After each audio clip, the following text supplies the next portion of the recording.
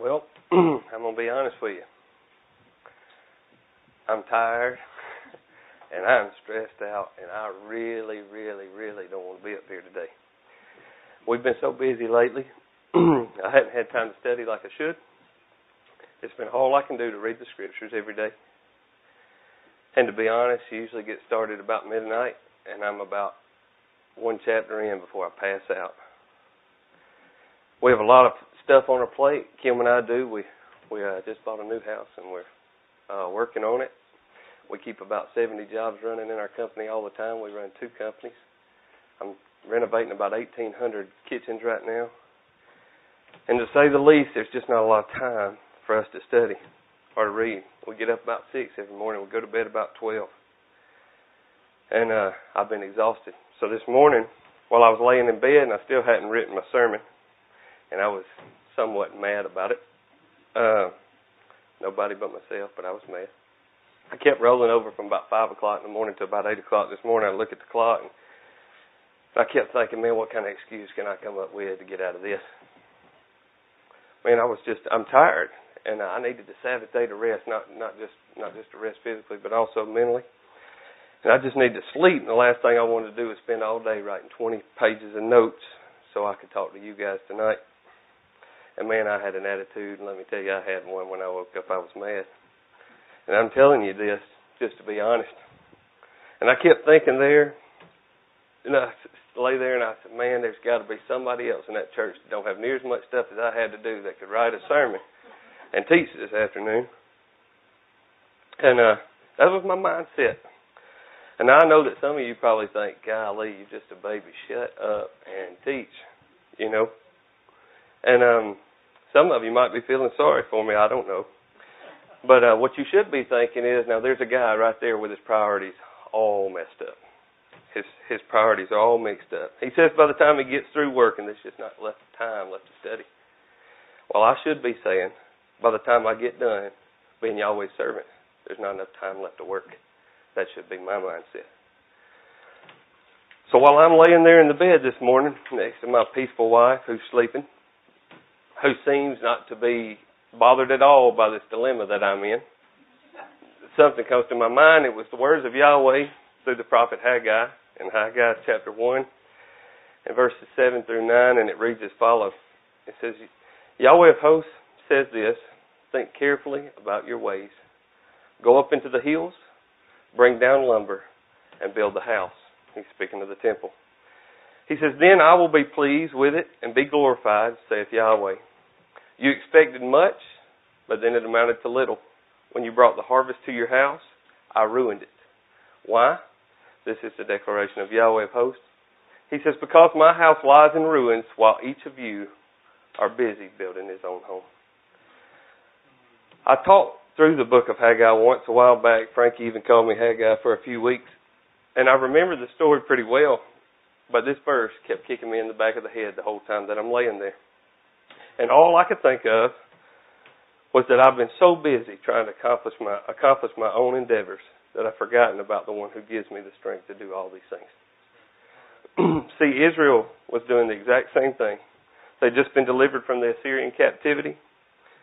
They'd come back into Jerusalem, but were more concentrated on their own homes and their own families and their own affairs that they neglected Yahweh's temple. Yahweh was destroying their crops, their vineyards, and anything they worked for, he brought to naught.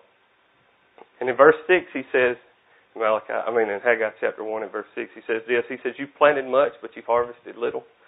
You eat, but you'll never be satisfied. You drink, but you'll never have enough to get drunk. You put on clothes, but you'll never have enough to get warm.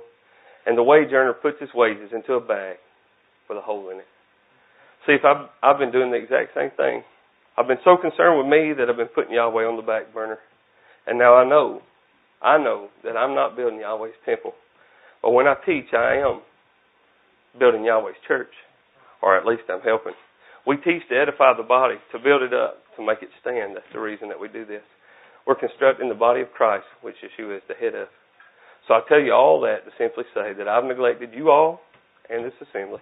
And by doing so, I've shortchanged Yahweh and his children by concentrating on my own affairs rather than Yahweh's. And for that, I'm sorry to you all. but mostly to Yahweh. I love Yahweh, and I want to strive at least to be a child in whom He'll be well pleased. So like the prodigal son, I've come back to teach, to try to pick up where I left off last time that I taught in Ephesians. So if you have your Bibles, take them and turn them to Ephesians chapter 1. We'll pick up in verse 3. And I'm going to cover verses 3 and 4, and I'll probably read verses 3 through 6 just to get the context here.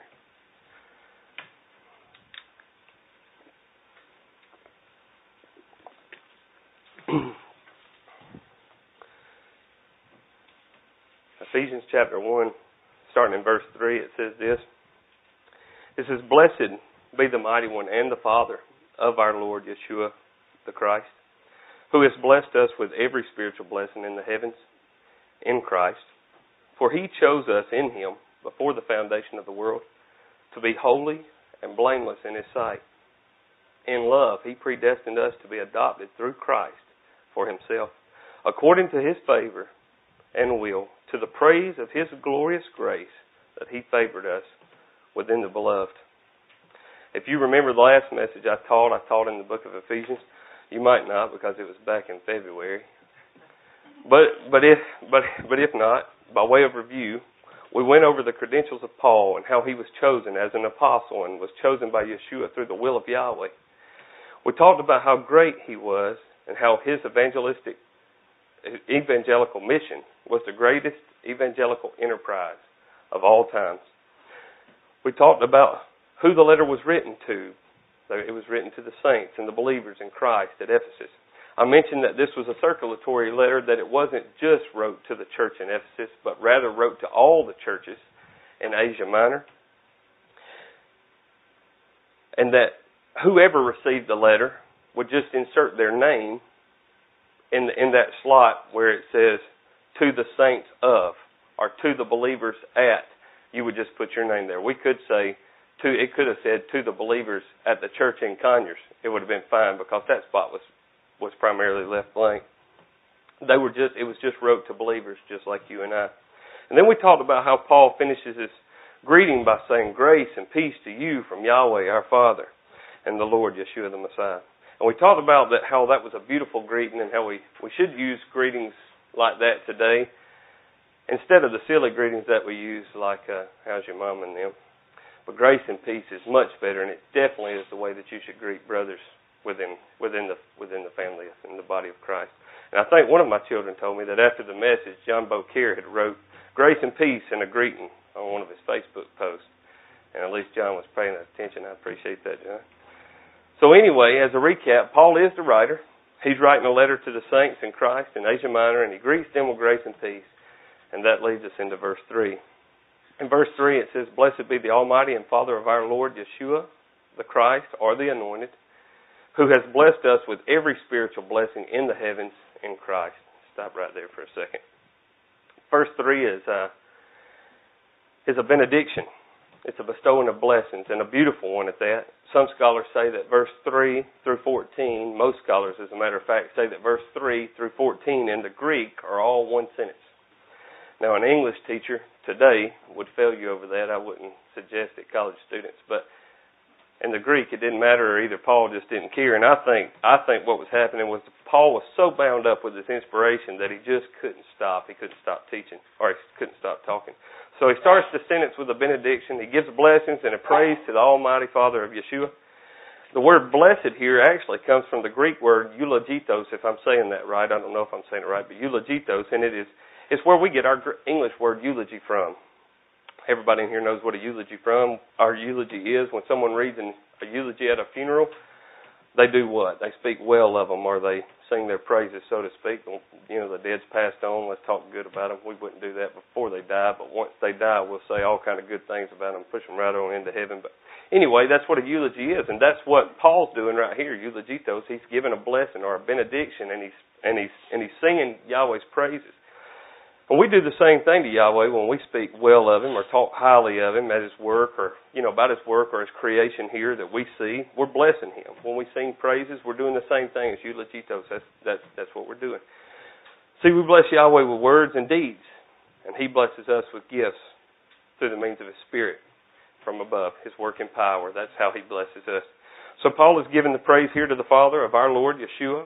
That's how he starts this huge sentence that is packed with riches that we have in Christ. By first blessing the Father who gave us this richness. I don't know how many people know this, but we do this as a common way of praying. Some people do it and some people don't. I know Matthew does it because I listen to him pray up here, but a lot of people pray with the acronym ACTS. So first thing that you do when you pray, you give Yahweh all the adoration. The second thing you do, you confess your sin. The third thing you do is give thanksgiving, and the fourth thing you do is you give supplication, and you ask for needs and things like that. And a lot of people use that acronym to pray by, and I've noticed that Matthew usually does it, especially up here. I don't know if he knows he does it, but he does it either way. And I think in some degree maybe Paul's doing that here. Paul's lifting up Yahweh. This is his benediction. So he's fixing to tell you just how rich you are in Christ as a believer. But before he tells you how rich you are as a believer, he's fixing to tell you how rich and how great the one is that makes you rich. And that's his benediction. That's how he starts. Now I'll mention also that in this verse, in verse 3, blessed be the Almighty Father of our Lord Yeshua the Christ, there it is packed absolutely full of theology. I mean, and although I want to dive into this theology, and I guess I should call it Christology, it's not so much theology, but about who the person of Christ is, I'm not going to. I'm going to leave that there, and I'm not going to mess with it. I will simply say this, that this verse alone would be one of them that I would use to prove the separation of the Father and the Son. But I'm not going to use this sermon to teach it. I will say if you read the next 11 verses and divide the pronouns properly, it is self-explanatory and it seems more than obvious to me, but again, that's not the point of this sermon. So because I have a different idea for the richness that these verses teach about how rich and blessed we are in Christ, I'll leave the Christology part alone for now. Maybe, someday in the future we'll get into it. So anyway, after Paul gives this benediction of praise to Yahweh, he explains that Yahweh has blessed us with every spiritual blessing in the heavens. When he says he's blessed us with every spiritual blessing in the heavens, he means in the heavenly realm. That's what he's talking about. He has given us all our spiritual blessings through Christ. He has given us a citizenship in heaven through the blood of his own Son, and therefore applied the heavenly blessings to us in the same way that they were given to his own Son. See, the unbeliever, those not in Christ, they can't receive these blessings. They don't welcome what comes from Yahweh's Spirit because it's foolishness to them. They're not able to understand it since it's evaluated spiritually. That's 1 Corinthians chapter 2 and verse 14. However, the spiritual person in Christ, he can evaluate everything. You remember Nicodemus. I've taught on John chapter 3 and Nicodemus before, but when I taught on it before, Nicodemus was a teacher of Israel who came to the real teacher. He come to the real teacher of Israel. And Yeshua tells him this. He says, unless a man be born again, he cannot what? He cannot see the kingdom of Yahweh. Well, he wasn't talking about a physical birth. He was talking about a spiritual one. He wasn't talking about going to heaven either. He was talking about being able to see and understand spiritual things. That was the idea that Yeshua was trying to portray to Nicodemus.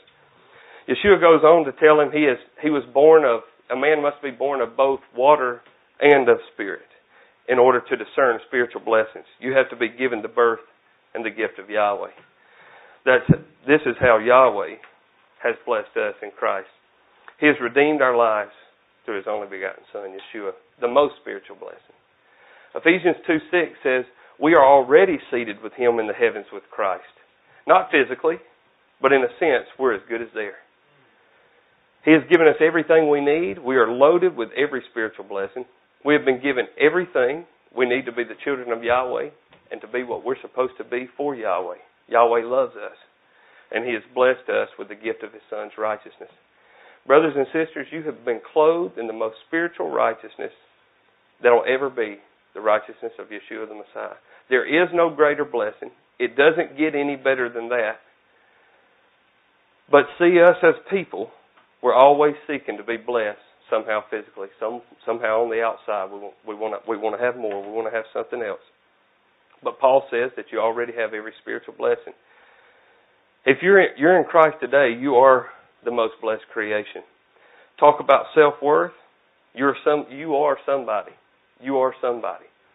Don't let anyone tell you that you're nobody. You are one of Yahweh's children, blessed with all the heavenly blessings. People today have terrible self-worth issues. They go to psychiatrists to figure out why they're depressed. They want someone to tell them that they have some value, that they matter. There are seminars that you can go to help you gain a sense of achievement, to be somebody. There are books that teach you how to get to the top and how to become a millionaire so we can be somebody. And of course, this is all from a worldly sense, but in the church world, we do the exact same thing. We as a body in the church, we do the same thing. Out there in the world, they say, hey, get rich, buy houses, sell them, do all this kind of stuff, make yourself great and renowned. But in the church world, we do the exact same thing. You think about the evangelical preachers that are on TV today, that's all they're concerned with is their pocket and your self-worth. That's all they want to talk about. That's all they talk about.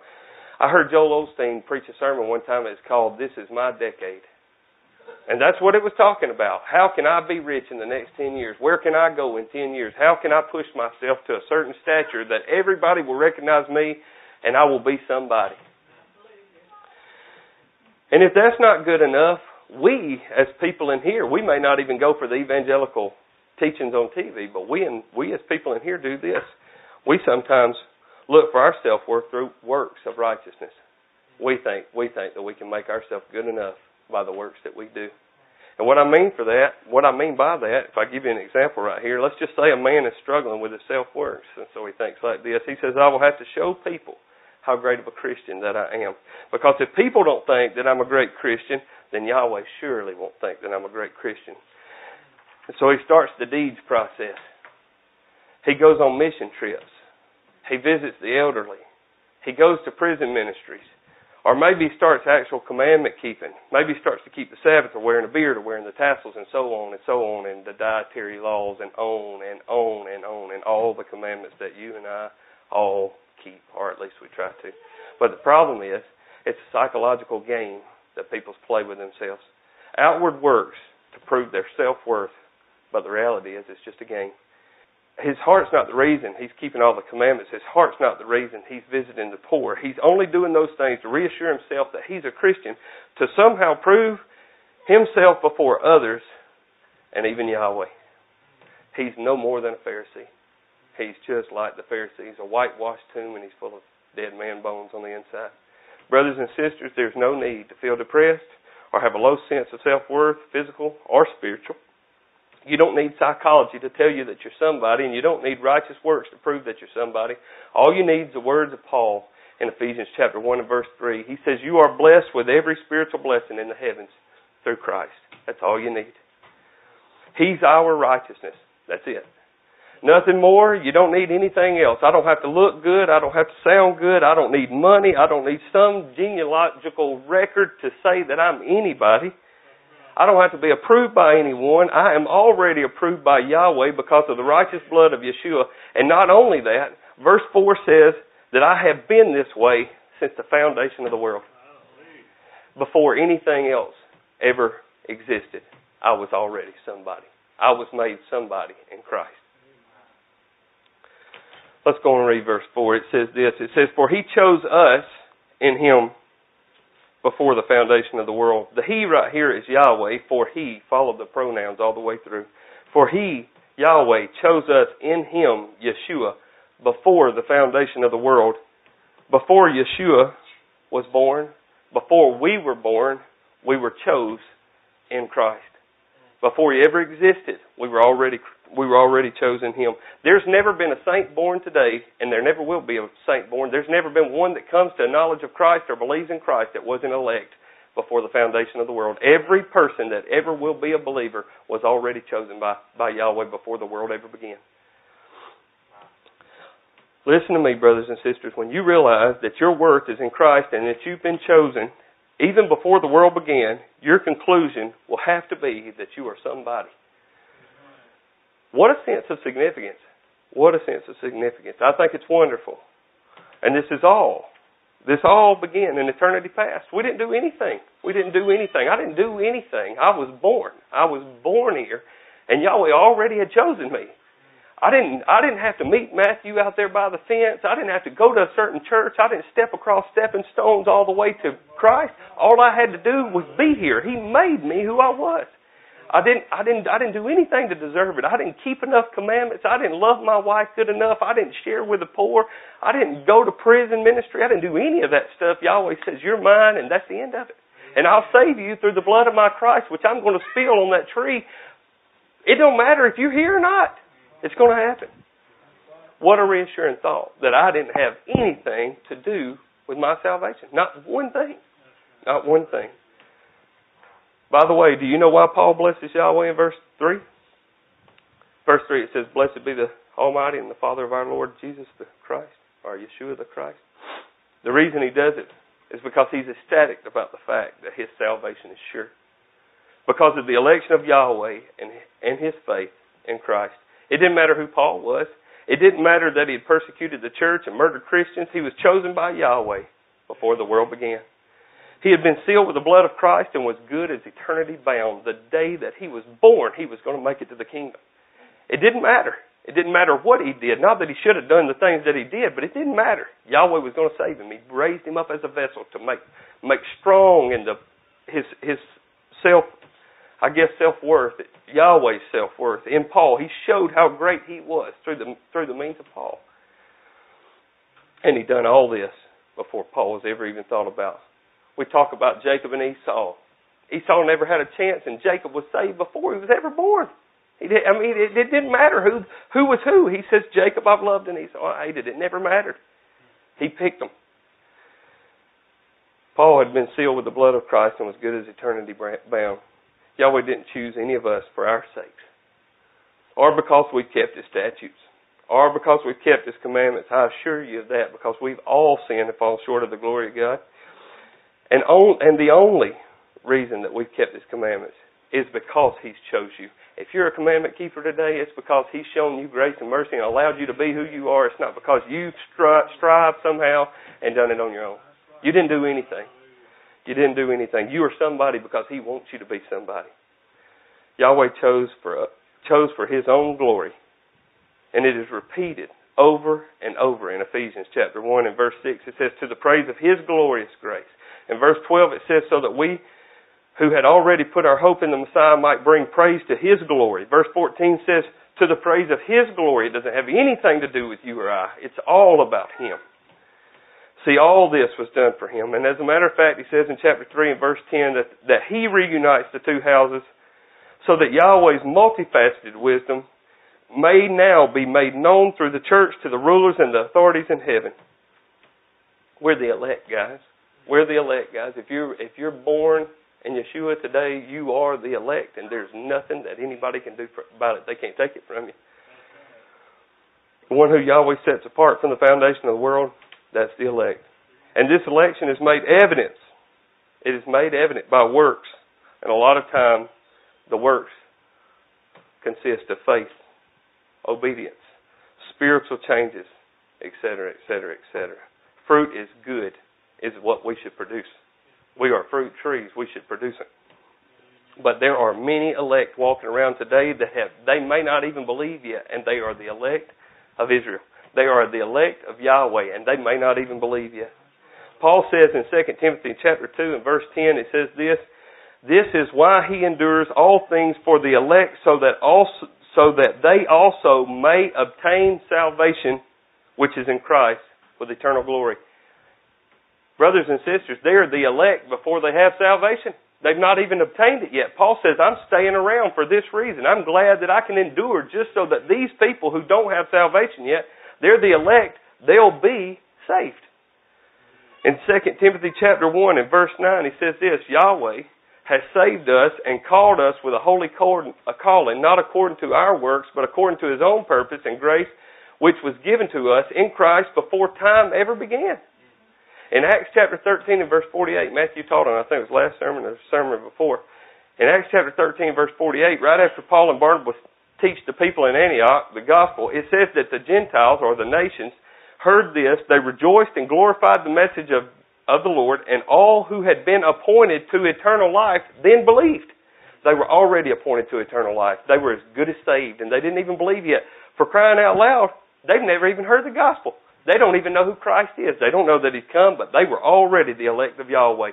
When Paul and Barnabas preached to them, they received the gospel, and now they're believers. Now they start to produce faith. They were already called. They were already chosen. They were the elect before Paul and Barnabas ever showed up. In the same way, brothers and sisters, that these people were appointed, so were you. I'll repeat Ephesians 1, verse 4 one last time. For He,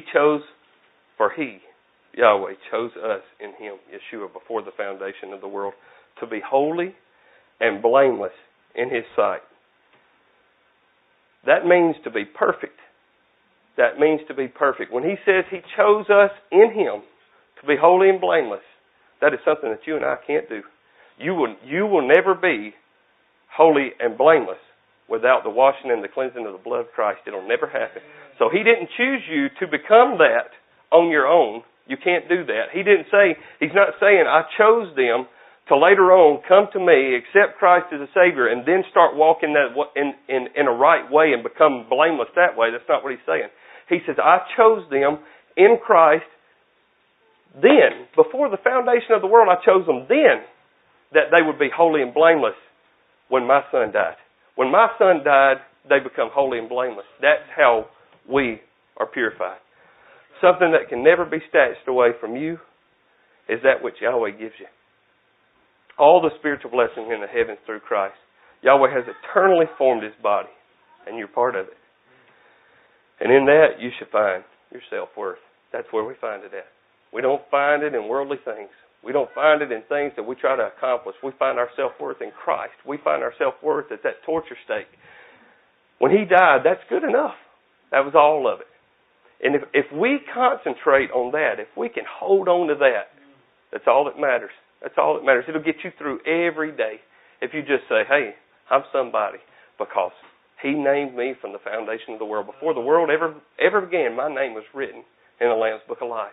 I'm as good as His. I'm as good as His. So you can't take that from me. You can't take that from me. Yahweh, like I said, has eternally formed His body, and we're part of it. This is our position in Christ. This is where we stand. Guys, don't struggle with a sense of self-worth or inadequacy. You are worthy. Not because you're worthy. You're worthy because He was worthy. You're adequate. Yahweh has bestowed upon you all the spiritual blessings in the heavens that you need to be found blameless in His sight. This morning when I woke up, I didn't even want to get out of bed. And I sure didn't want to teach tonight. Yahweh blessed me with everything I needed in His Son to get up here, to do everything He needs me to do to be blameless in His sight. And it's time for me to realize that I have a storehouse full of Yahweh's treasures, full of His blessings that all I have to do is draw out of. And I need to use those blessings that Yahweh's given me and use them to build up His house, just like He told the people in Israel in Haggai's day. And the same holds true for you. I love you guys. Let's pray. Yahweh, Father, thank you so very much for the election that is so sure. Father, I thank you that I am part of something that you planned out a long time ago. Father, we're only living out the history that you've already wrote. Father, you orchestrated this great turn of events, and Father, we're just part of it. And I'm so thankful for that. I'm so thankful that I can be part of that. Yahweh, I'm thankful that you're a mighty one that is sure and you're perfect and you're holy. Father, we're not worthy. We're not worthy. I am a sinful man, and Father, I'm not worthy without the blood of your Son. I'm not worthy, Father. And this morning when I didn't get up, I'm so thankful that you kept pouring in my head the words of Haggai, Father, and you caused me to get up out of the bed and do what you would have me to do, Father. Father, I'm thankful for that, and I'm sorry that I've sinned against you. But Father, I give you praise for all the mercy that you've shown to me today and how you've allowed me to teach this message. And Father, I pray that I've not taught it wrong. I pray that you're honored with what I've said. And Father, I pray that the people here are edified. And Father, that they walk away encouraged, knowing that there's somebody in you and in your Son. Father, I just pray that you bring us back next week. And let's continue to be doers of your word, Father, not hearers only, but to to be commandment keepers because you keep your promises. And Father, you give us something to be a commandment keeper for, Father. You give us a reason to walk in a way that is righteous and holy, Father. We love you so very much, and we're so thankful for the sacrifice that was made for our sins. Father, we give you praise in His holy name. Amen.